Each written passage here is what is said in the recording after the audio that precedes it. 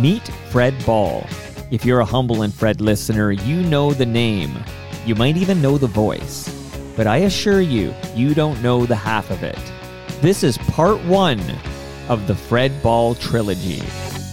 Freddy's too good to believe, defies the law of gravity, and takes all my girls away from me. This episode of Humble and Fred is brought to you by the Retirement Sherpa, the Chambers Plan, Boron 1, EVNet.ca, Palma Pasta, Kelsey's, and Bodog. Hello, Fred Ball. Toronto Mike, how are you? Good. It's a pleasure to see you again. Thank you, and to you. We did meet a couple of times, right, at a Humble and Fred Christmas party or two. Yes, that is correct. Also followed you from the pre-podcast, and when it was blogs, and Toronto Mike was the radio place to go when you wanted to know what was happening in Toronto radio. And I mentioned your name even last Thursday. Remember JR, Jim Reed? Of course. He was at our house for lunch with his wife, Pauline. So we talked about you for a bit and reminisced about CFNY from the 80s. But Jim Reed was, it was fantastic to see him again. I thought my ears were burning. I'm still breaking radio stories because I can tell you that I'm the only person who's published a story about Josie Dye quitting her morning show gig at Indy 88 so she could take the afternoon drive at 104.5 Chum to take over the spot that from the woman who, Meredith Shaw, who took the job at Breakfast Television. So I'm still, the last guy standing who writes about radio. Yeah, no, that's excellent.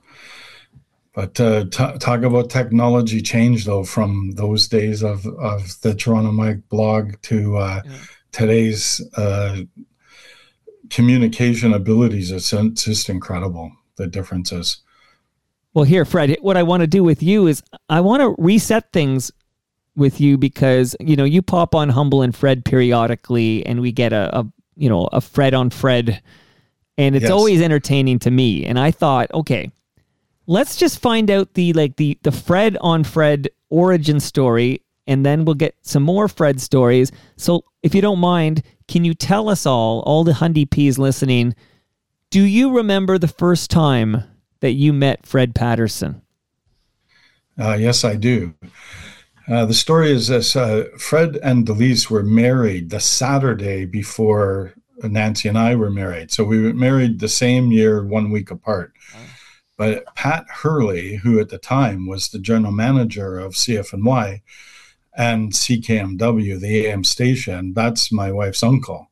So at our wedding, he said to Nancy, come and get a job at the station. And she went in the next few weeks and then started working at CKMW. And she first started working with David Marsden and then moved to Gene Stevens, who was the PD at CKMW. But so Fred, Mike Stafford, Greta was the traffic girl on Greta does the Home Shopping Network now. She's one of the main presenters at Home Shopping Network still to this day. And then it was Mary Ellen Benninger and a host of others. But so quickly, the crew in the newsroom and everything else. And then there was an outing that took place. It was we went to everyone was going to a Buffalo Bills game. So Fred. They said, hey, Nancy, let your husband come, right? So we go, and on this trip, it was like Fred Patterson, Kevin O'Leary, Mike Stafford, Ross Carlin, who else? Several other people. Anyway, we went to the Buffalo Bills game where, they serve beer in waste paper baskets, and you have a few of those during the game. And after the game, and Ivor Hamilton was there, and so after the game, everyone had the bright idea, let's go to see the the Buffalo Sabres play. And so from that Buffalo Sabres game, everyone was pretty, the ones that weren't designated drivers had several beers at the time. And anyway, we get to the Sabres game, buy tickets in the rafters. And I don't know if you've been to the old auditorium in Buffalo, but the entrance to the upper level is a separate entrance. It's not connected with the lower level. So we go up, and these aren't stairs. I refer to them as a ladder, okay, going down. It was that steep in the upper level. And I said, with the amount of beers I had, I said, I'm not walking down there. So then I look down, and I see that there's open seats right at the glass. So we go, so I said, I'm going to go sit down there. And then following me was Mike Stafford and Kevin O'Leary. So we go right down and we sit right at the glass. Nobody said anything. No one said, let me see your ticket.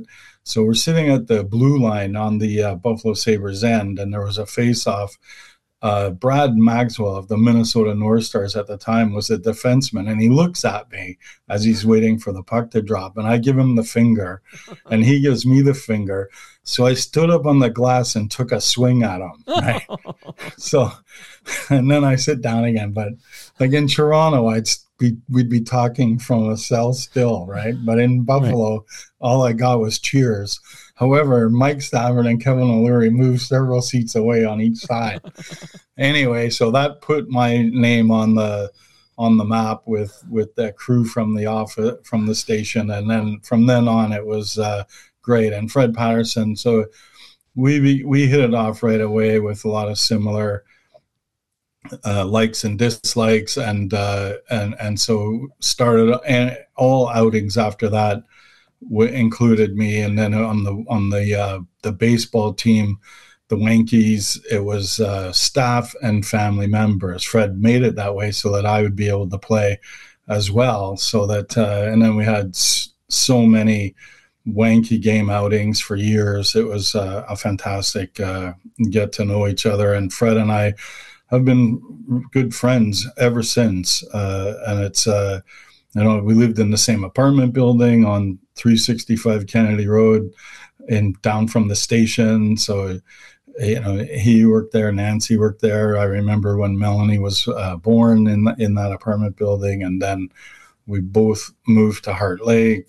That's the very first Fred on Fred was in the first house that Fred lived in Heart Lake. So he gets Buddy Doug, right? You hear him a lot. Yeah. So Doug and myself to come over to help build a deck in his backyard off of his kitchen sliding door. So I go with Fred to rent the auger, and the guy specifically says, the gas-powered auger, he says, go down 2 feet and pull up. Do not go farther than that. The clay soil here will lock this thing for good, right? So we're start the auger, right? So, and it's Doug, Fred, and I getting this thing going, and then we're starting to go down. I said, Fred, we've gone down far enough, and he says, fuck it, man, let's just keep going. And sure enough, that auger blade is stuck, and nothing is going to get this thing out, right? And Fred doesn't have the tools to start digging or anything, right? So Fred's fuming at this time, as you can imagine. We're not getting this thing out. So he runs out to the street, and I have no idea why I ran with him. I go with him, and he's running down the street. He sees an open garage. He runs into the garage, grabs all the tools that they have that he can use, and runs back. And then we start digging. And it was probably 2 hours later that we were back in business after digging this thing out. So he just walked in and stole all the tools out of their garage. Did he return them? And No, I said that. I talked to him 2 days later. I said, Fred, did you take all the tools back? And he said, no. Okay, wait, because it's one You're a thing. thief. It's one thing when you have these capers against like Costco or Canadian Tire, these faceless corporations, but he's stealing tools from just a regular guy's shed, right? That's just, right on his street. It was so funny, right? But the fact that he didn't take it back, I said, Fred, you're a fucking thief, man. He's probably using those tools today. He probably has them in his garage. I'm sure of it, because he's only I think he had the house he's in now was one after this house when he first moved into Heart Lake. So I'm sure he still has them. But it was hilarious to hear that.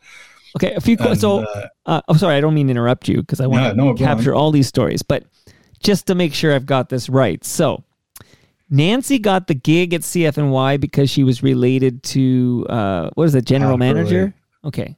Pat Hurley, the general manager. Okay. He was actually the owner at the first time.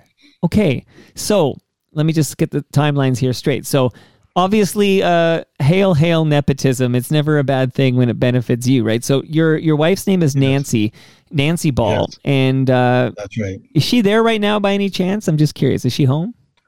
Yeah, she isn't, and not nearby. So okay, okay, never mind. But we can do another show with Nancy, with her. Well, I want to meet Nancy because Nancy likes a lot of my stuff. Like this is a name I recognize from like social media engagement. She follows you and she comments all the time about. Yeah. She does like a lot of everything that you do. So I love Nancy. Okay, but so Nancy's working at CFNY. This is in Brampton. Is this the strip mall? Like this is the Kennedy? Yes, it's in the upstairs of the strip mall. They had just moved from the house because this is 1980. Right. They had just moved from the house on Main Street North to the strip mall on Kennedy Road at Clarence Street, I think it was. Right. Okay. So Nancy, in her role there, was she a receptionist? Like, what was Nancy's role at the radio station? She started out doing. She started out being an assistant of David Marsden, and then it was a bit overwhelming with things, and then she went with to the CKMW, and Gene Stevens was the program director, and she worked for him at that time. And then it was after that they said, hey, why don't you be the receptionist? And when you talk about nepotism, because Joan Rimmer worked in accounting, and that was Nancy's aunt. So that was it's a family business. Pat's sister-in-law. Yeah. So it was, it was all that. So this era, and oddly enough, go ahead. Ivor Hamilton and Nancy were in high school together. And the same, so they knew each other before they got to the radio station. So when Nancy started, Ivor was there, and they already knew each other. Russell Peters went to this high school, right? I think so. Yes. Afterwards, he was younger than they are. Yes, he did go to that same high school. I did not go to the same high school, even though we're in the same town.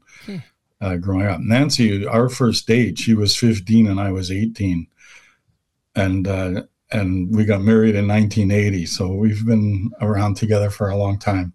Well, that's amazing. I just read, and again, I don't know when this will drop, so this might age badly, but as we speak, Jimmy Carter is still alive. And I was reading about how he just celebrated his 78th wedding anniversary. Oh, wow. That's a long time. So that takes three things, right? You got to get married young. Four things. Yes. You got to get married young. You gotta stay together. Those are not easy things. Yes. And then both of you have to live a very long life.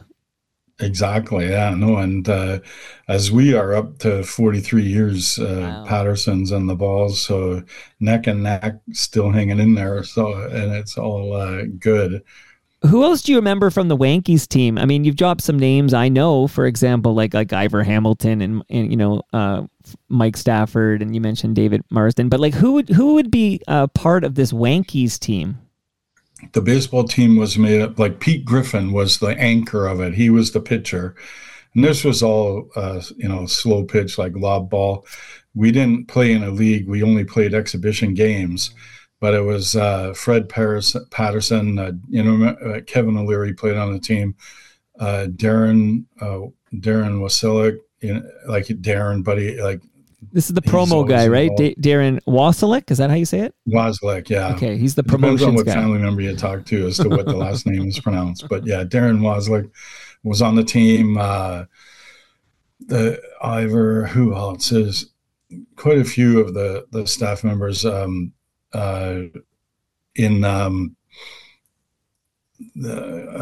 think of the names. Sure, but so how long does Nancy stick around at CFNY? Like, when does she leave CFNY?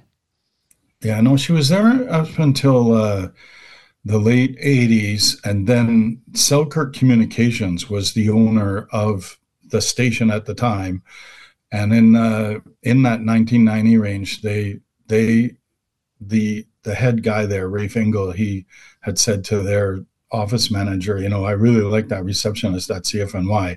I think we should have her working here for us.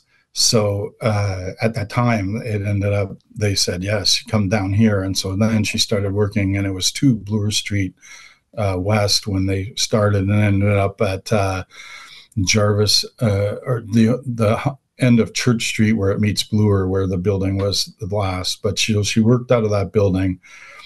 In 1992, we had her second son, and she was on maternity. And during that time, Selkirk sold the station, and everybody got a severance. So she never did go back to Selkirk after 1992. The 93, I guess, would be the end of the maternity, and that was the end of it. So, and then owners beyond that. But Nancy we always still kept in touch with everybody at CFNY, and anytime they had something on the go, we would do something. And also, you remember Maureen Bully was the head creative director, writing all of the commercials, but she was a neighbor of Fred growing up. And they ended up both at the same radio station in Scarborough. They lived on the same street type thing. But Nancy and Maureen became very good friends for years, so they were always connected to a lot of things. And May Potts was good friends with Nancy and Maureen, and they did stuff together. And but it was a very close knit group. And even when Jim Reed was here for lunch last Thursday, a lot of that same reminiscent times were talked about. Even though Jim he wasn't one of the baseball players or that. There was also Nick Charles was on the team, and as you know how big he was. Unfortunately, he lost his life very early, but he was a huge guy. When that bat was in his hand, it was like he was holding a toothpick. But and also Rick Charles, who was the news director at the time. And I remember a time at first base where a guy ran into him and he was literally knocked out. He got hit so hard. But and I can't recall if he came back after that. But anyway, did Scott Turner play on this team? No, I don't recall. He might have played. Everybody might have played 1 or 2 times or whatever. But the core group was always there. And as you know, we did a lot of what we called wankies. It was in the CFNY Wankies, and it was a play on words from a wanker and the New York Yankees, right? So NY Wankies. And there was a guy from Labatt's Blue that took a liking to the team. His name was Glenn. I can't remember his last name, but he supplied us with beer for our games. And always a couple of cases of beer for every game. When we did the Wankies across the border, that you hear Fred and Howard, and they talk about John Ellefson still to this day. And John was working at the Stone Jug Tavern, and he arranged for a game with them against the Wankies. So the guy from Labatt's got the Labatt's motorhome, and he filled it. He says, all I could fit in was like 50 cases of beer. and we drove to Niagara Falls, New York, where the Stone Tug Tavern was, and had a fantastic outing. Everybody, was it was a great experience. We went out to a bar that night. This was more than one trip, but on one of the occasions, there was a bar called the Library. And in the main dance floor on the video, they were showing the game. They had taped the baseball game, and that was on the big screen for the whole night, watching us play baseball, as well as the other screens showing dance videos and that, or music videos. But it was very incredible. And then to this day, John Ellefson is still a good friend of those guys. Like Ivor keeps most in touch with them. But even as only a few years ago, we went to a Buffalo Sabres, Buffalo Bills weekend, where John Ellison arranged for our tickets and that. So it was always a great time. I had no idea the connection with John Ellefson. I just know him as a person that Freddie P would add to the Humble and Fred show to get like an American perspective on Trumpism south of the border.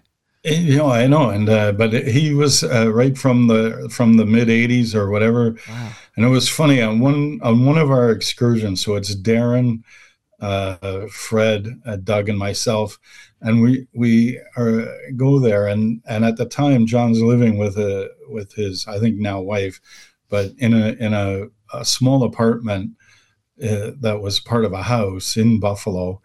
And we're staying with him, and I'm thinking, like, we could have afforded a hotel. I don't know why, because we're sleeping in chairs and on the floor, right? I'm thinking, why? Afterwards, why did we do that? But around 2:00 in the morning, I hear rustling, and it's Darren. Darren, he gets up and he leaves the apartment. And then around 5 a.m., he comes back in. I said, Darren, where did you go? He goes, I went to a bar. So you get up at 2 and you find a bar in Buffalo. Like, that's unbelievable. So we went to a bar from 2 to 5. Okay, Fred. So before I collect some more Fred on Fred stories, I just want to understand the introduction of Humble Howard Glassman. So, in 1989, we all know this story. 1989, Humble Howard Glassman comes from Montreal to become Freddie P's the new co-host of what would become the Humble and Fred show on CFNY. When do you remember your first meeting with Howard, and what were your initial thoughts of him? Yeah, no, it was a good question. Prior to Howard, as you may recall, as Fred was the second morning show guy, he was always the playoff Fred, the color commentator type guy, not the play-by-play. So right. They had hooked him up with many different morning men. Can you name them all? Like, so post Pete and Geets, can you name everybody who was in the booth with? Because one of them I was hanging with the other day. But can you name the people who were in the booth with Fred? Like Steve Anthony was there for a bit. Okay. There was another person, maybe even Scott Turner for a bit. I can't recall, but after Pete and Geets, and then in that time period, the story, as you were big reporting in radio at the time, the controversy of Pete Griffin and his agreement, and then Mike Stafford and Kevin O'Leary, and what are they going to do? Where are they going to go? But Kevin reacted on that, and then Fred's hanging in there. He's got family, he's got everything, and rightfully so. And he was perfect for that spot. And then when they brought Howard in, so the first week that Howard was brought in, Fred had dinner at his house. So it was like obviously Fred and Delise, it was Howard, and I think at the time it was just his girlfriend Randy, Darren was there, and Nancy and I. And so that's where we met. Howard, and it's from that moment on, he obviously, you could tell he commanded the room. I know he uses the word soured the room a lot, but in this environment, there was nothing like that. He was getting to know some of Fred's like friend for me and colleague with Darren and that. But I think the relationship with Howard was, he was always a professional, yet through, his golf club membership, he allowed me to bring people to play with him for business. And obviously, I would pay for mine and everyone's round that I was bringing. So he was very generous in all of that. And so I'm always grateful for his actions to me, as Fred's friend type thing. But it was funny, when it was somewhat controversial with some of the things that Howard was doing and in the beginning. And then, as you know, when he left and went to, I think it was the Mix or whatever. And then Fred was then saddled with a few other morning people. And so then it was a Saturday afternoon. There was Danny, the son, he was probably about 12 or 13 or whatever, was playing baseball. And I walk over to the park because it was walking distance from my house and from Fred. So I walk over there, and Fred was sitting in the lawn chair, and Fred says, they've got somebody new starting with me coming next week. And I said, really? I said, that's fantastic. But it's, first of all, the baseball game is when you have kids that age, you think watching the Major League Baseball can be boring. Nothing beats watching 12-year-olds. You look at the fielders; they're throwing their glove up and down in the air just to keep active. I look at Danny, and he's just throwing his glove up and down in the air because no ball's ever going to be hit that far. Right. But so anyway, Fred looks at me, and he's starting to hesitate as if I would have a negative reaction. But he says, they're bringing Howard back, right? And I look and I said, Fred, that is absolutely the best thing that could ever happen to you. I thought that the chemistry between you two guys was so great on the air, and this is going to continue. I said, this is great news.